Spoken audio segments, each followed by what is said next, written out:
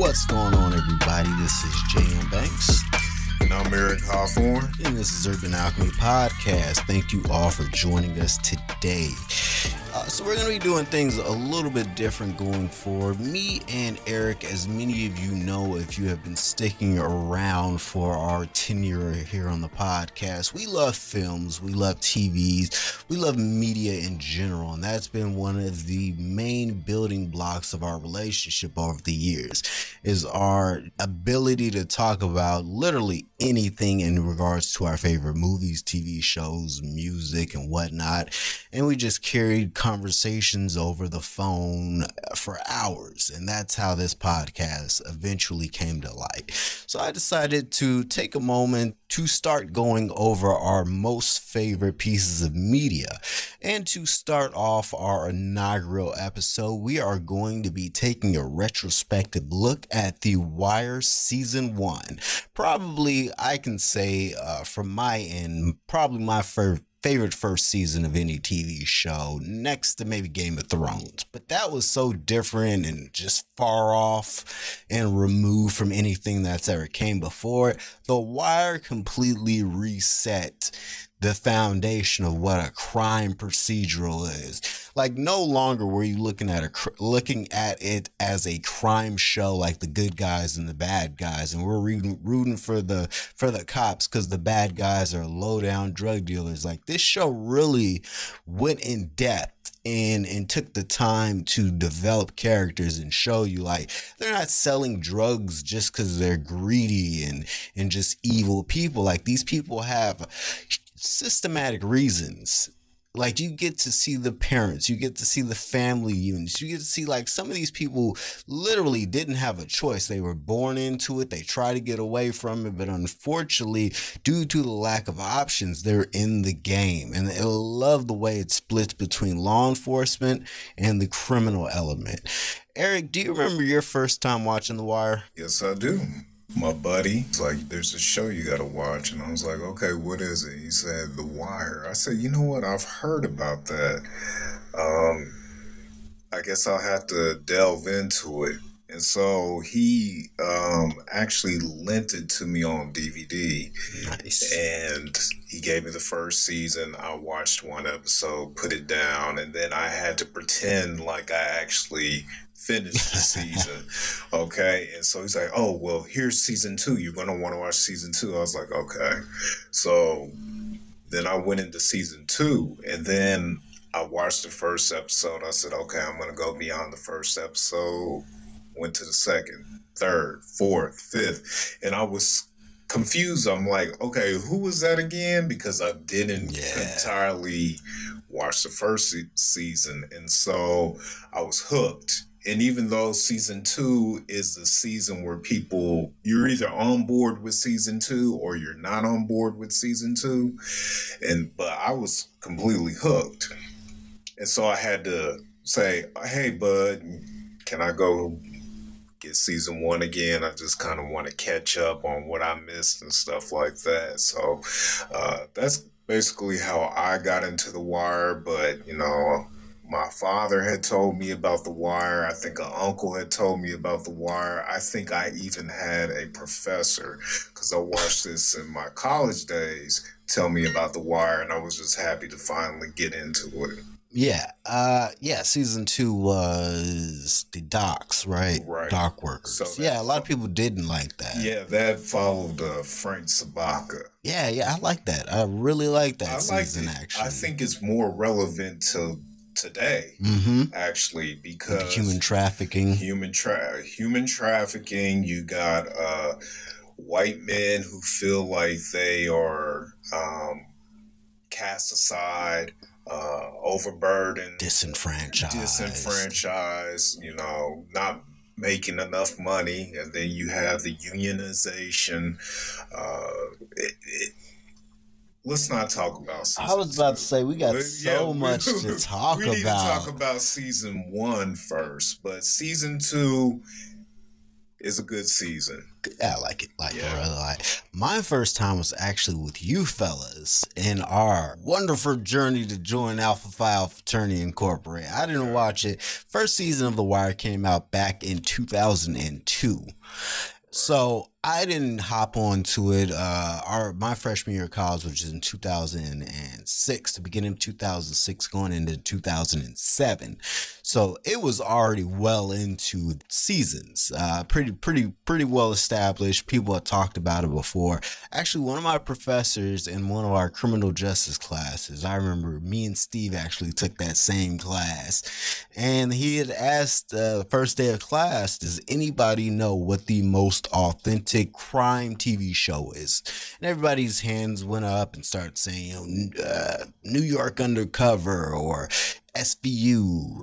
I said The Shield because I was like, that's a pretty good interpretation. It's gritty. And he was like, no, it's The Wire. And everybody was like, oh. And I was like, am I the only one who hasn't seen this show? And yeah, I watched it at Stefan's apartment in his loft. And it was the season with where the boys, Michael and Dookie and all of them, the boy Naaman, and they all, are friends. And I really love that aspect, just that childhood. I had never seen a TV show talk about what it's like to be a kid in the hood with all that shit going on around you. And I was just like, I'm going to have to come back to this show. But of course, I don't have HBO. So I couldn't just go back to it until we became alphas, and James Cook, he lent me the seasons, season by season. I caught up on it. And that's when probably the first show ever I binged. Like, I took chunks of my life to watch these seasons, and I couldn't stop. It was just so great.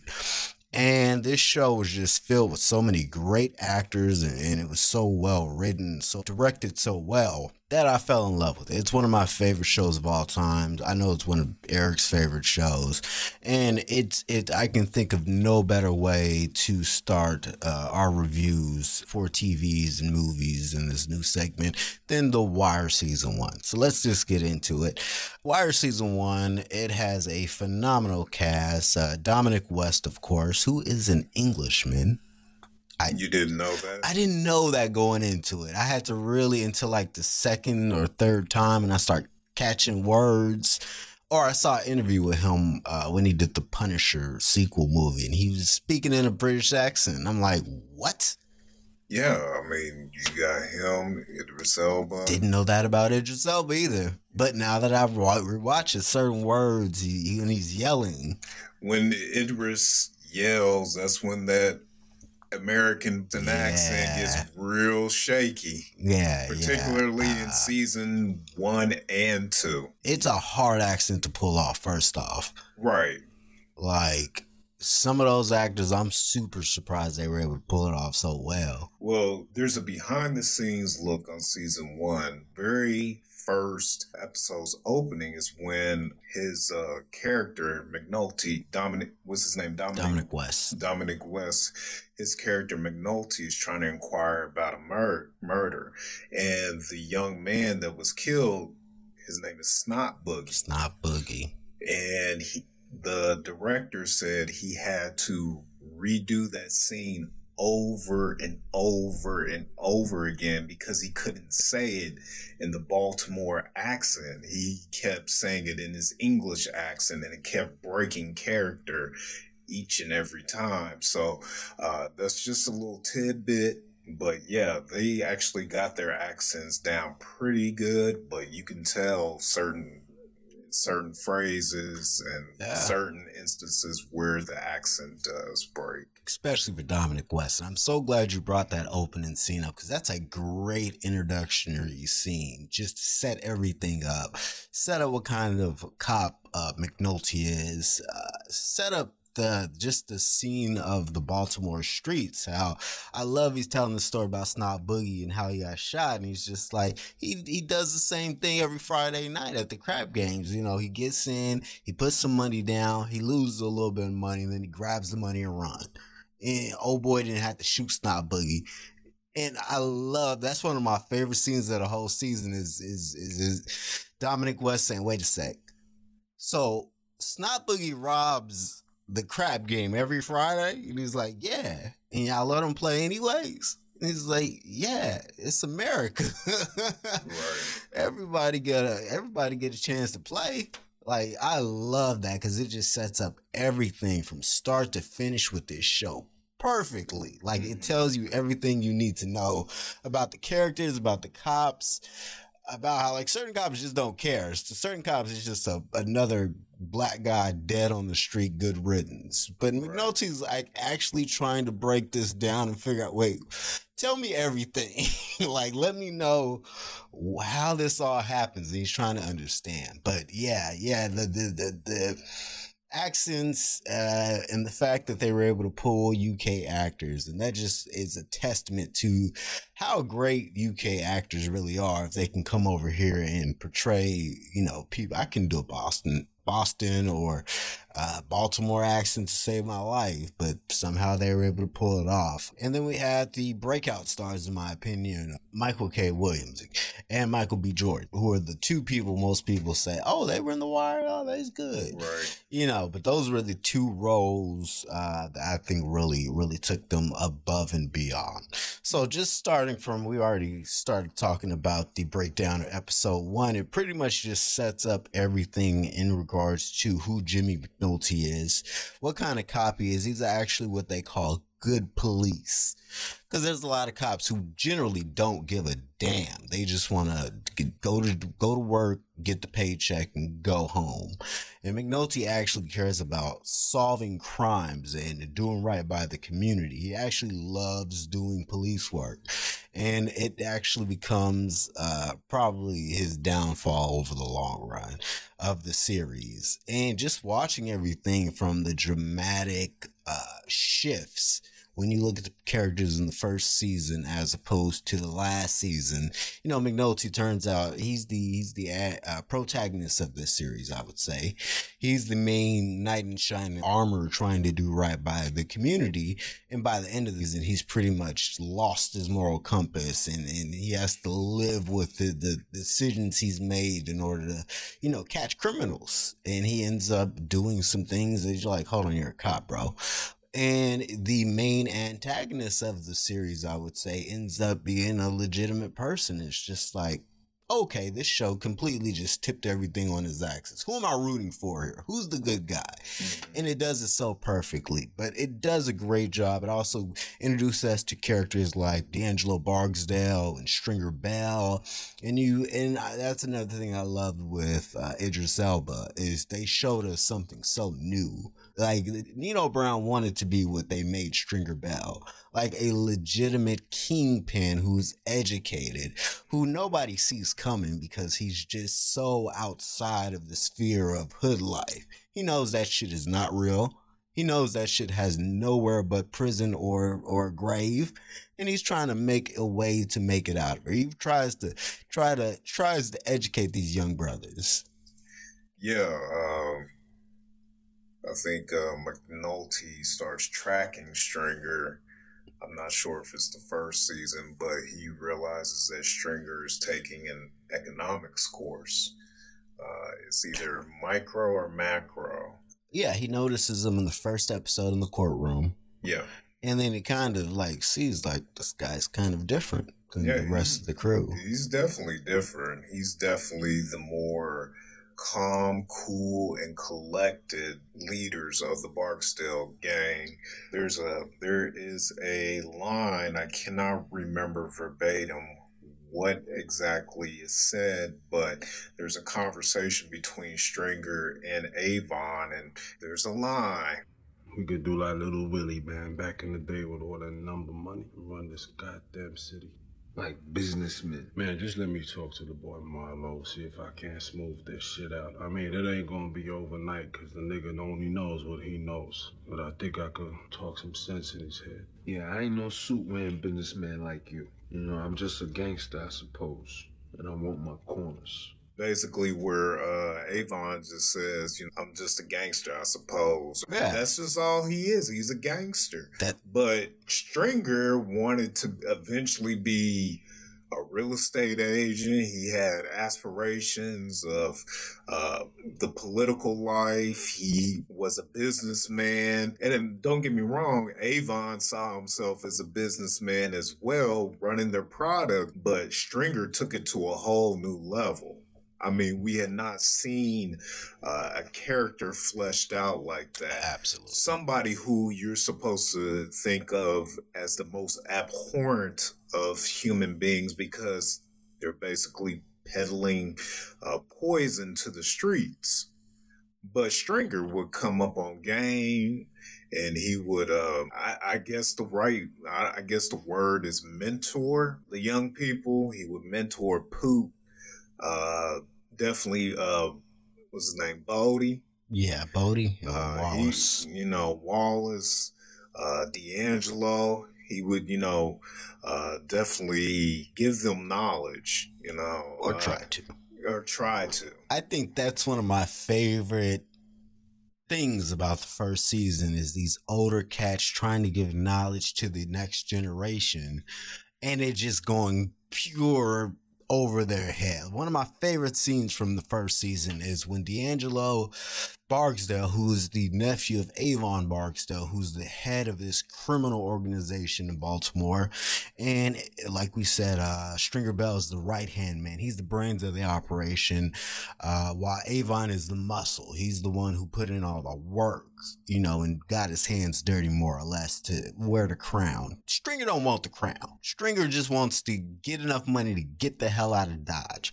But D'Angelo's trying to tell the three main young guys in the first season, Bodie, Poot, and Wallace, about chess.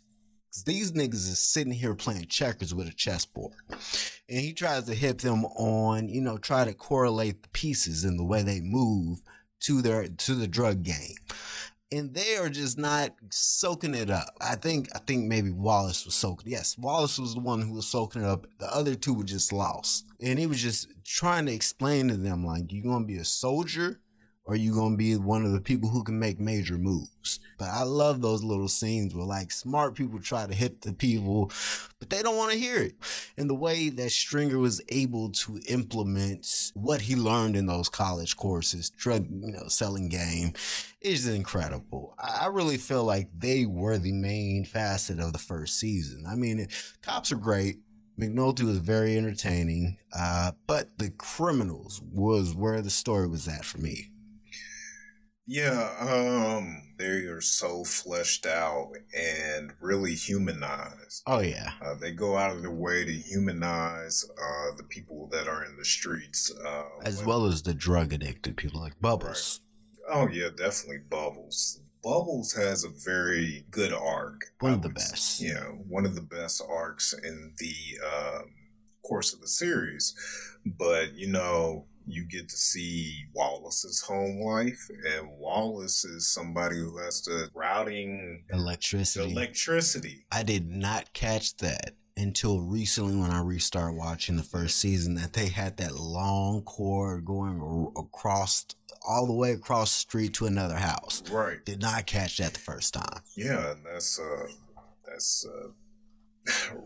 reality for a lot of families. I do what you gotta do. In impoverished areas. But, you see that D'Angelo, I would say, is somebody who is not really for the streets. He was just born into it. He was born into it, and that's really Brianna's doing. Mm-hmm. Avon's sister, really another British actress. Yeah.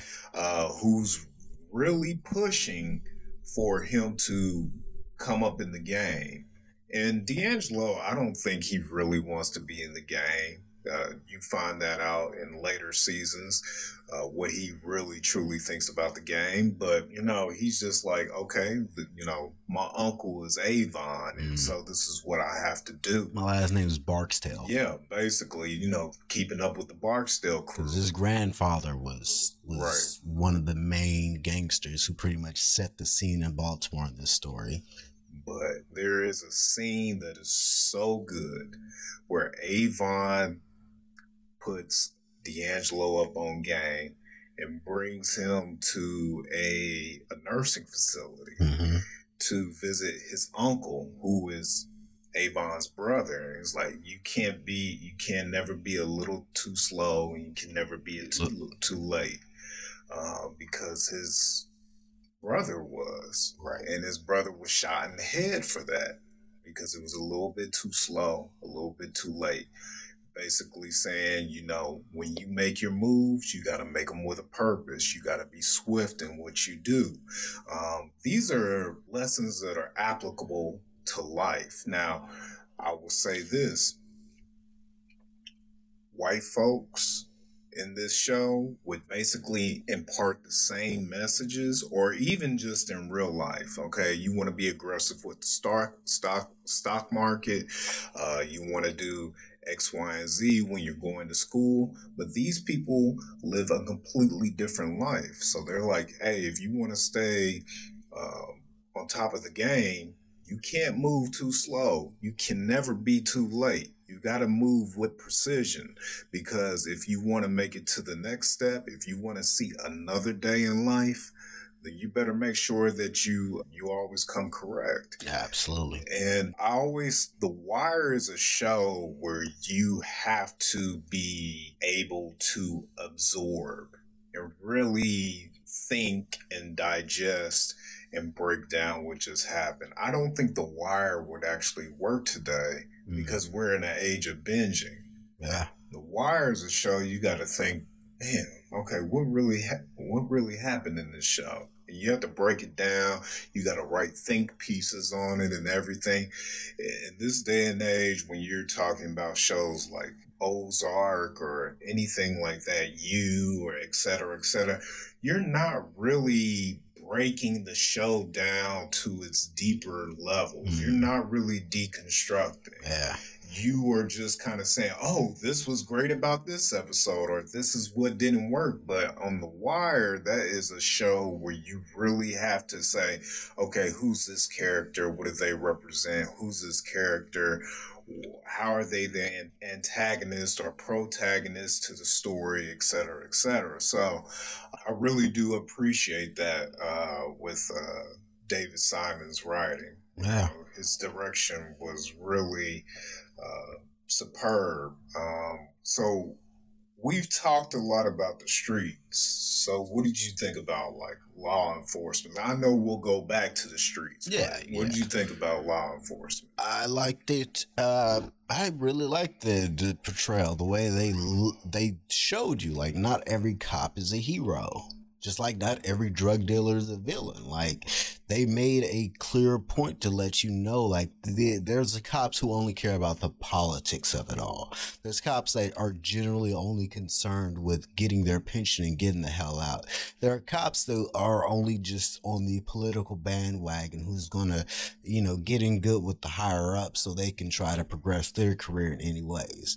And some of the cops start off like that, like Daniels. He doesn't care about anything but his political aspirations. And then he gets so enthralled in the case, he starts doing things to put that career in jeopardy. And it pretty much comes into the second season with everybody pissing everybody off. And that's what I love. At one point, I felt like the police chief was the villain of the story. At another point, I felt like the captain was the villain of the story. Press Palooza was the villain of the story for me at one point. I forgot about Press. Yeah, fired his gun in a car and said he was in a sniper shooting. Then it blinded a kid who was leaning on a police car because he wanted to show out in front of his friends. Right. It's just it does a great job at letting you know, there are cops who are great people who actually want to do good. And then there are cops who just don't really care. This is just a job that they're doing and then they're going to go home.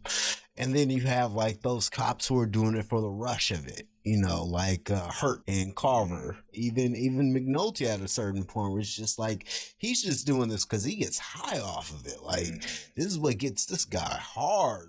He really gets involved in these cases, and to a certain point where in the second season, he's not even on the force, or he's not even in the detail anymore. And he's still doing these investigations on his off time. And it's just what the hell, guy? But I get it. They want to show you cops are passionate, but it's an addiction that gets carried away. Same with the game. Like, drug dealers may want to make money, but at some point they're going to get carried away.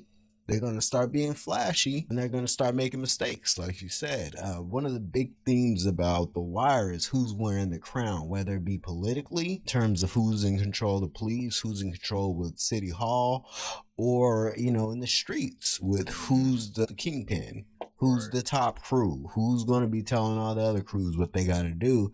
And that's why I loved Omar. Omar was one of the breakout stars because he was also just a character you've never seen anything like. You know, you have this stick-up kid with a code of honor who also is a homosexual and is a proud homosexual at that. Like, he doesn't care. He'd rather you know. So you know, like, if you got problems, you know who I am. Like, you know, you hear this whistling, you see a guy with a trench coat and a scar, it's Omar coming. Right. And just the way they were able to seamlessly create that character, and nobody said anything. You know, no one thought twice about, oh yeah, he's gay, he can't be doing any of this. They really fleshed that character out so well. Well, the thing is, the major and minor characters are all fleshed out well, and I would say 99% of them all have different arcs, great arcs, excuse me. Like, you're talking about how disliked Pryzbylewski is in the first season, but by the end of the show, you like Pryzbylewski. I mean, in the first season, he's somebody that blinds a kid, but by the end of the show, he's somebody that helps children. Then you have somebody like I'm trying to think of a cop. I'm trying to think of a cop. Daniels is really more of an intricate character. He's really an enigma because he's so stern, and you really don't. What about the old guy? You talking about Lester? Yes, Lester. Okay, Lester's cool. You don't know he's cool. You think he's just a bum ass cop. And then McNulty, I believe the specific terminology that they use is they call him a hump. Like, he's just there. He's just there. He's just there. But you realize that he is super good at his job. He's listening. He's intelligent. He's taking it all in. He's an excellent detective. Do you remember that scene where they figured out he's not just a bum? Yep. With the Barksdale flyer, because they cannot get a picture of Avon Barksdale. Right. Like, he's not on the books. He has no criminal record. He has no records at all. No driver's license. No, pretty much this guy's just off the grid. And they cannot find a picture of him. And they say something about him, you know, being a boxer back in the day. Somebody, an informant, said, oh yeah, he was a boxer back in the day. And something clicks in Freeman's head, and he goes out. And they're like, well, where the hell is he going? He comes back with the actual poster. Yeah, poster of a boxing match with Avon Barksdale. And it was just like, this guy's smart. Like, he made this lightning quick. And that's when you kind of see this guy he makes miniature furniture, dollhouse furniture. Right. And he just sits there for like 4 episodes making these little elaborate furniture pieces, and you just don't pay any attention to him. But once he enters the story, he's in there, and he's one of my favorite characters throughout the show. Yeah, I would say Lester's cool, Kima's cool. I didn't like Herc and Carver. No, I really didn't. I felt Carver was really annoying. He was very ambitious. Herc has a fall from grace, potential grace. Goddamn camera. Yeah, you know, over the course of the season, starting out as a police officer and then winding up as basically a driver. Yeah, glorified driver. Glorified driver. I'm trying to think who else. Rhonda, isn't she like the prosecutor? Yes, she's the prosecutor. I didn't like Kima's home life story. Kima's home life story went absolutely nowhere. Yeah, it wasn't as entertaining as like Daniel's home life story. Daniel's home life story was interesting, but I think that they purposely left like whatever he did in his past, whether it was taking a bribe Yeah. or whatever.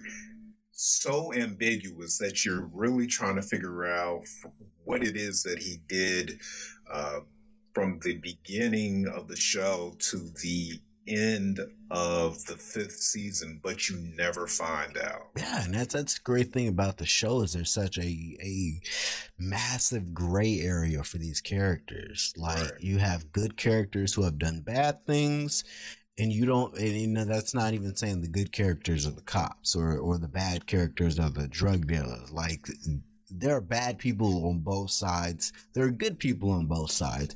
It's all about what their end game is. Yeah, absolutely. So there's always those shades of gray, which I really like. It's not whether you need to side with this group of people or you need to side with this group of people. Like you see some of the people in the police force as good and bad, and same as the people in the streets. You're like, okay, these people are good. These are the people that are bad. Like, I mean, really, the people that are in the streets, you really don't see them as really bad people. I mean, to be quite honest, I mean, one of my favorite characters throughout the entire series is Weebay, and that is one of Avon's lieutenants. And Weebay is nuanced. He's funny, Layered very layered for a lieutenant. for a secondary character. Like, Yeah, I mean, this is a dude who goes out and will kill anybody. loves that killing shit. Yeah, any given time, but he has such a love for fish. Yeah. And what kind of sandwiches? I forgot what kind of. I think it's I can't even remember what kind of sandwiches he likes, but he likes them with extra horseradish. Yeah, but just little funny small things like that add layers and depths to characters. I mean, I can't really think of a character that's not really fleshed out. Maybe Stinkum. I was about to say, Bird. Yeah, Bird. All we know about Bird is he love that killing shit. But Bird, And he probably covered them shiny little guns. but Bird, I mean, but everybody else really layered. I mean, I'm thinking about how good how applicable some of these stories are to real life situations that we hear about, like not snitching, the Gant situation where Gant was he was a primary witness to a trial, to a murder, and he was somebody who decided to stand up and say, you know what, I'm going to go ahead, even with great trepidation, I'm going to go ahead and testify. And they took his testimony and everything, and he pointed out who was the shooter, et cetera, et cetera. D'Angelo Barksdale. Yep. D'Angelo Barksdale, but that ultimately didn't materialize. But that ultimately leads to the downfall of the whole organization, because then D'Angelo starts to crack, and then he starts to feel guilty, and then they start to, it's all a matter of people facing their consequences of their actions. Because you have this guy who killed a guy, got witnessed by a civilian, and then he did the right thing and start testifying and got him killed. And then you have Wallace, who, spots Omar's boyfriend and then calls in Stringer, and then they torture the shit out this kid. And then he gets super, guilty about it. And it's just like these constant cause and effects that happen, and then it has these negative repercussions overall. Spoiler alert, if you haven't seen the season 1 of The Wire, we're spoiling this shit. 20 years. Yeah, you've been warned years ago. Wallace gets shot and killed by his 2 best friends, and that's probably the most gripping scene of the whole That's a really show, probably. He was all like, we boys, and he was crying. This is Michael B. Jordan, I would say, at his apex in acting, because this is like a 13, 14-year-old. But that particular scene that you're talking about, I mean, it's sad. It's a sad scene. You know, they lead him into the house, and Poot and Bodie are behind him, walking him into the house, and these grim looks on their face. It's so crushing just to watch. I think if he would just turned around and saw their faces, like they told him to be a man. Oh my, yeah, because he started peeing on himself and pleading, and he's just like, you get the real sense he's not a gangster. He doesn't want to be a gangster. He just wants to be a kid. Like and he can't be a kid because he has to raise these other kids, and he has to provide for them, and he can't go to school. He has to sell drugs, and it's just like, it's so easy to put these people in a box and say, oh, they're a drug dealer, they're doing something wrong, they're bad people. And it's just like, some people don't got breaks. Right. Like, some people ain't got parents. Like, some people didn't start at square one like you. People started at -3. Mm-hmm. And I think that's what the show creators actually went out their way to really, illustrate. I'm not going to lie, you don't see a lot of white creators really get it. But this is somebody, David Simon, who really grew to love the city of Baltimore as a writer. I think I don't remember the newspaper that he was a writer for, but he really got to see what it was like for people that look like you and I out there. And he doesn't sugarcoat it. But he makes the characters relatable, lovable, likable. And I think that's really important. You like Stringer Bell. You like Avon Barksdale. You like Weebay. You like everybody in the Barksdale crew, basically. You like people in the opposing crew and Prop Joe's crew. Oh, yeah. I mean... It's just crazy how he really humanizes the characters of the show.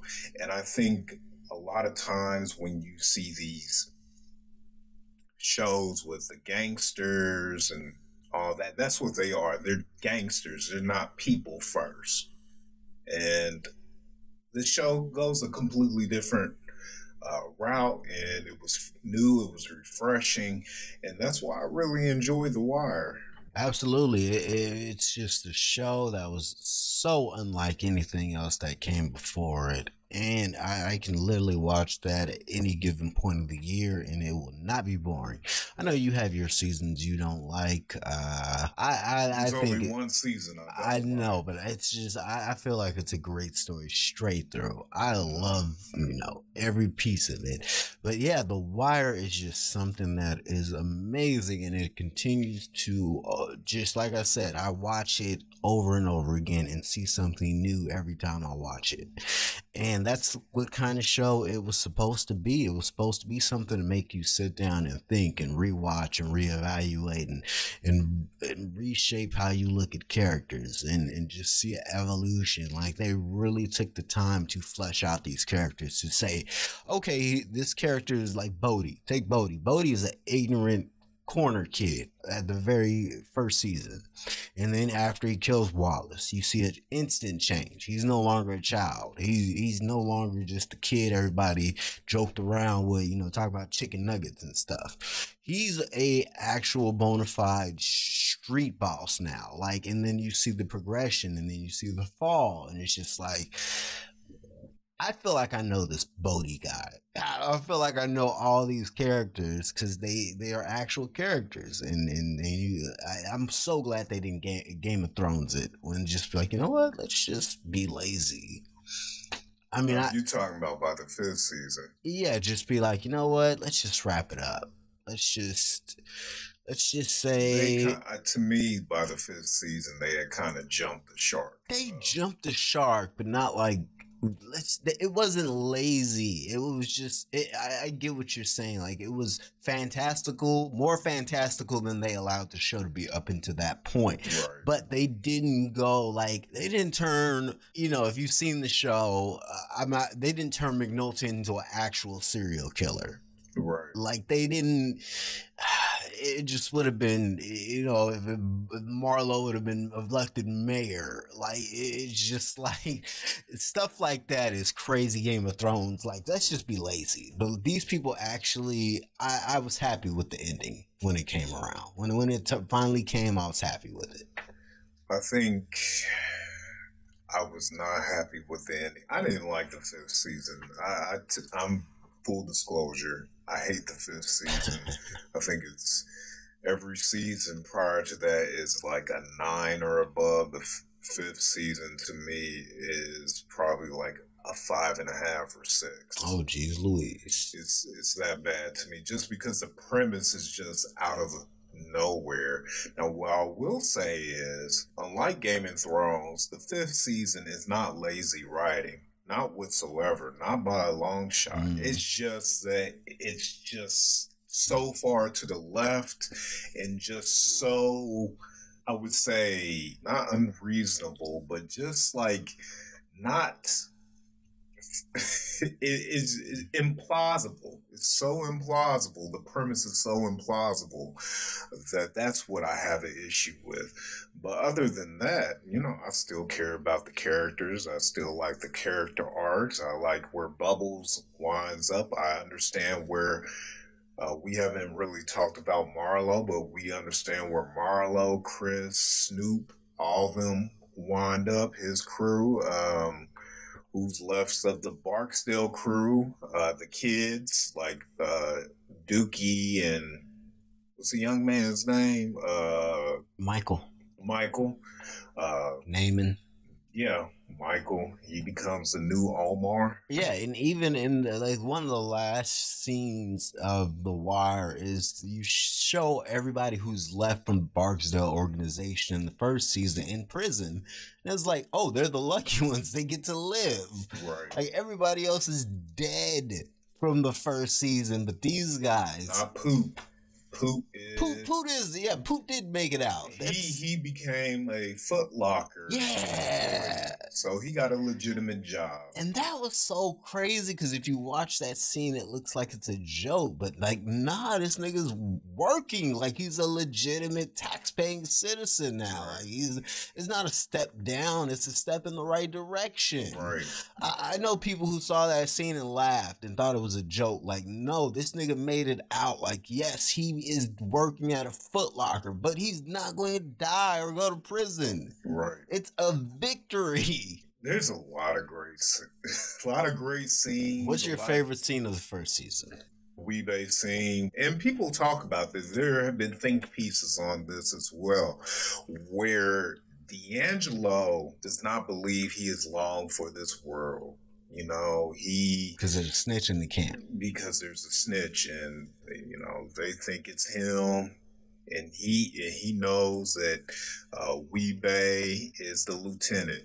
He doesn't know if Avon has sent Weebay out to kill him or what. Because he's been acting real weak. He's been guilty about the witness getting killed and just acting real sketchy and stuff. Exactly.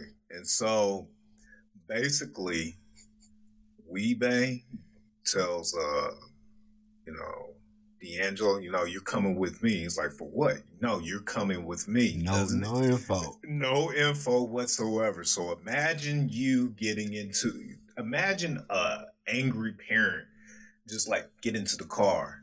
Well, what do? Get into the car. And that's all the information you're getting. You think you're going to get in trouble. So that's basically the premise of what happens in this scene.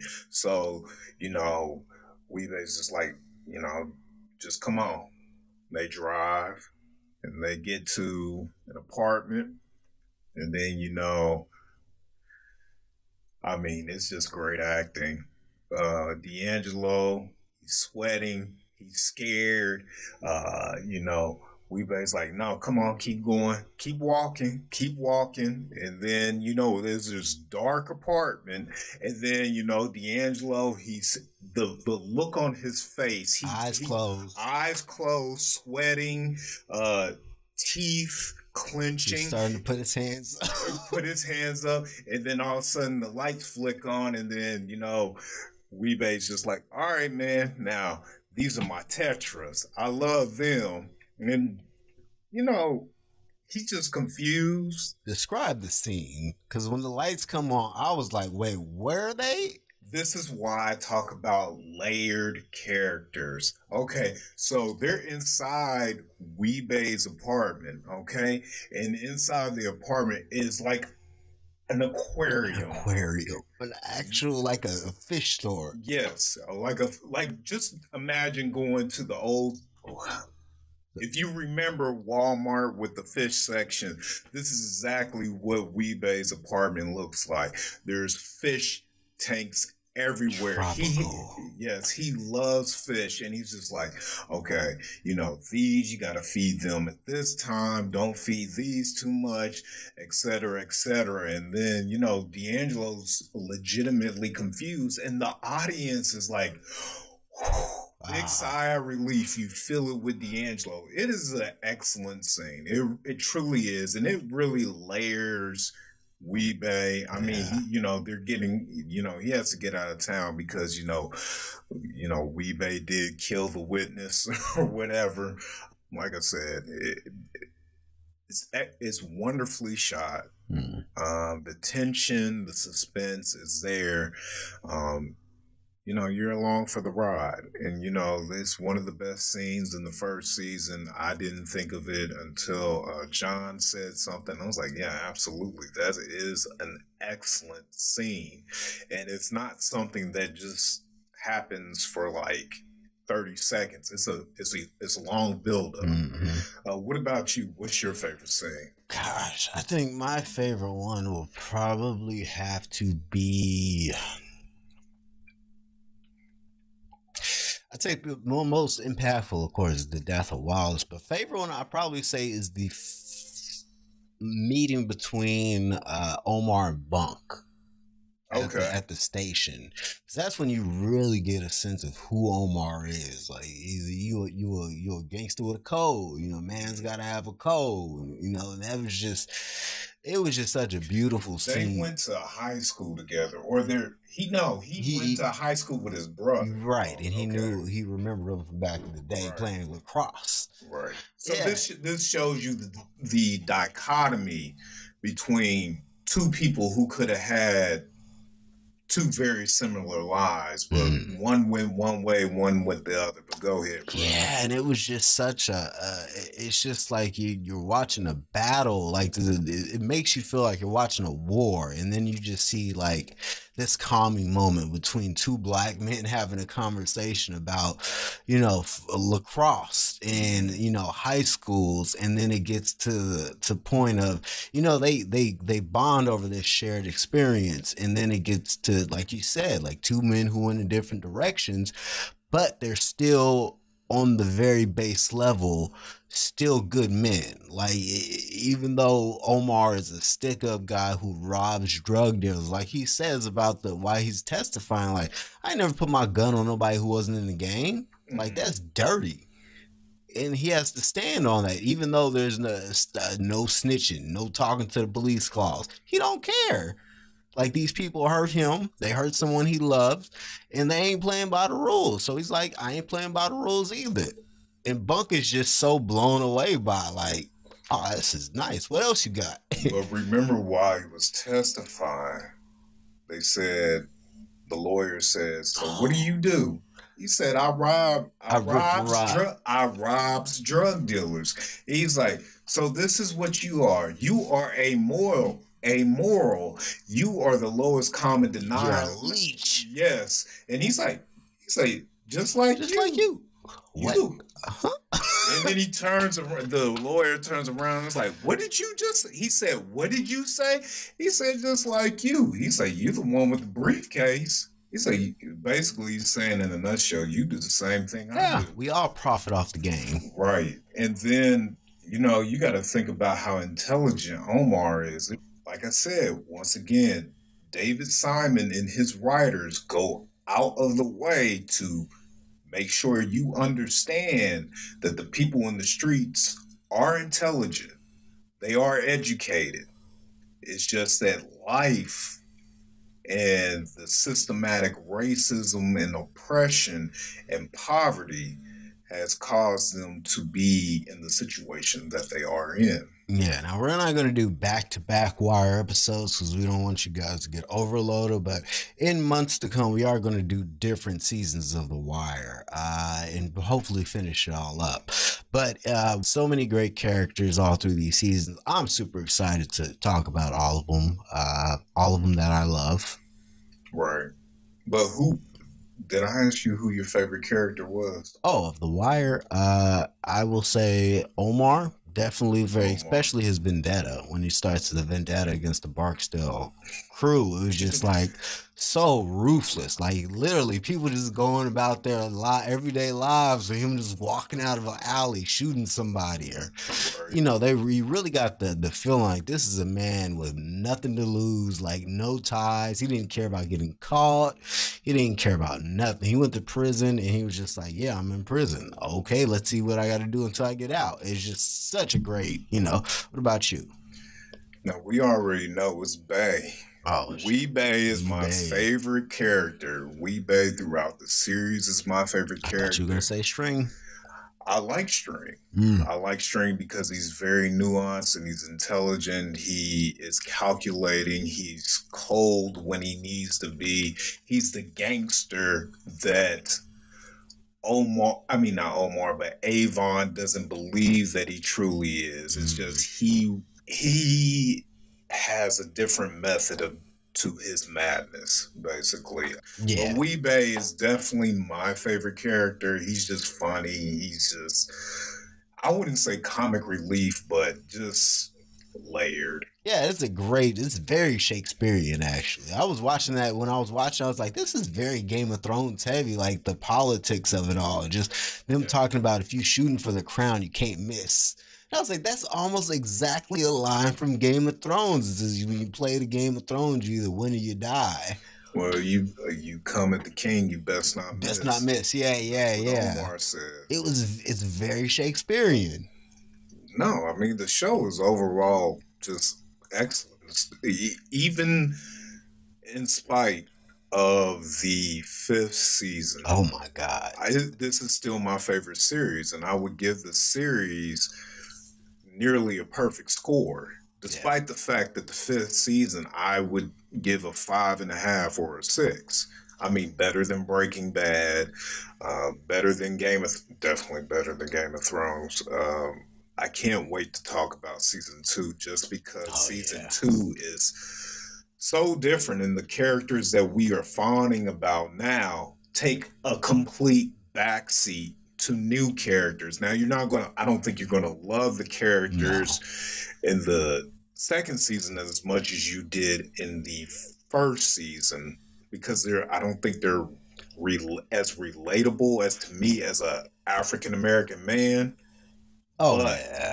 But I still think their story is good, and the obstacles that they have to overcome and the plights that they face are still really interesting. Yeah, straight up. I definitely agree with that. That is so true. And yeah, each season's broken down to show you a different aspect of the city, of the crime world, and how other institutions leech off of that, or how other institutions pretty much live off of it. Like the first season's pretty Law and Order heavy. The second season's about the docks, and then you see how the drugs are coming in. And then the third, you get into the news and how they benefit from crime and how they over exaggerate and just want to sell stories. And then you get into the school systems and how that's screwed up, and you're pretty much it's just like a factory for future criminals. And it's just like, yo, it's so multifaceted and it's so deep and introspective. And the fact that we're even still sitting here able to talk about this for an hour, you know, almost 20 years after this first season has aired, it just shows a testament to the longevity of this great show. And I think it did wonders for black actors could do, and just giving them the vehicles to do it. So in my opinion, season 1, 1 out of 10 stars. What would you give it? Give it a 10. 10 out of 10? Yeah, I would also give it a 10 out of 10. It is perfect all the way through. I mean, we didn't even talk about Kima getting shot or there's like so that. much we did. Many other aspects. We didn't talk basically about the law enforcement aspect. Look, we could have went through and made an entire podcast episode for each of the Wire episodes, but just pop it all into one season. But yeah, that's season 1, and I am so excited to go forward doing these reviews with Eric. Anyways, that is our episode, season 1 of The Wire. Me and Eric's one of our favorite shows in the history of our lives. It is an amazing masterpiece, and if you have not seen it as of yet, I hope me and Eric has convinced you to go and take the time to go ahead and binge that, because you will not be disappointed. If you like good writing, good direction, good acting, good story, you will love The Wire. If you've just been waiting for a reason to get into it, this is the reason you've been waiting for. We endorse it. We love it. I might watch a few episodes after I get through recording this. But yeah, that's all we have. Please check us out next week, or next week's episode. Eric, what do you think we're going to be talking about? We're going to be doing TV, movies, and music. Let's talk about music, and like you said, I think we should go in and talk about a retrospective of the College Dropout. That's right. You heard it here, folks. Kanye West inaugural freshman album, my favorite hip-hop album of all time, The College Dropout. Me and Eric could probably go talk about that out for about 3 hours. Once again, we could probably send a podcast episode for each track on that album, but in the interest of our lives and our times, we will condense it to one episode. So that will be next week's episode. So these will be appearing every Monday here on Urban Alchemy Podcast. So make sure to check that out. We're going to have some other spin-offs happening here on the channel, so be sure to check those out as well. I am J.M. Banks. And I'm Eric Hawthorne. And this is Urban Alchemy Podcast. We thank you so much for joining us and supporting us. And please continue to do so. Don't forget to like, share, comments. Go to our Facebook, our Instagram, our YouTube, and show support so people know our army we have behind us. So, as always, stay blessed and stay safe, folks. Peace.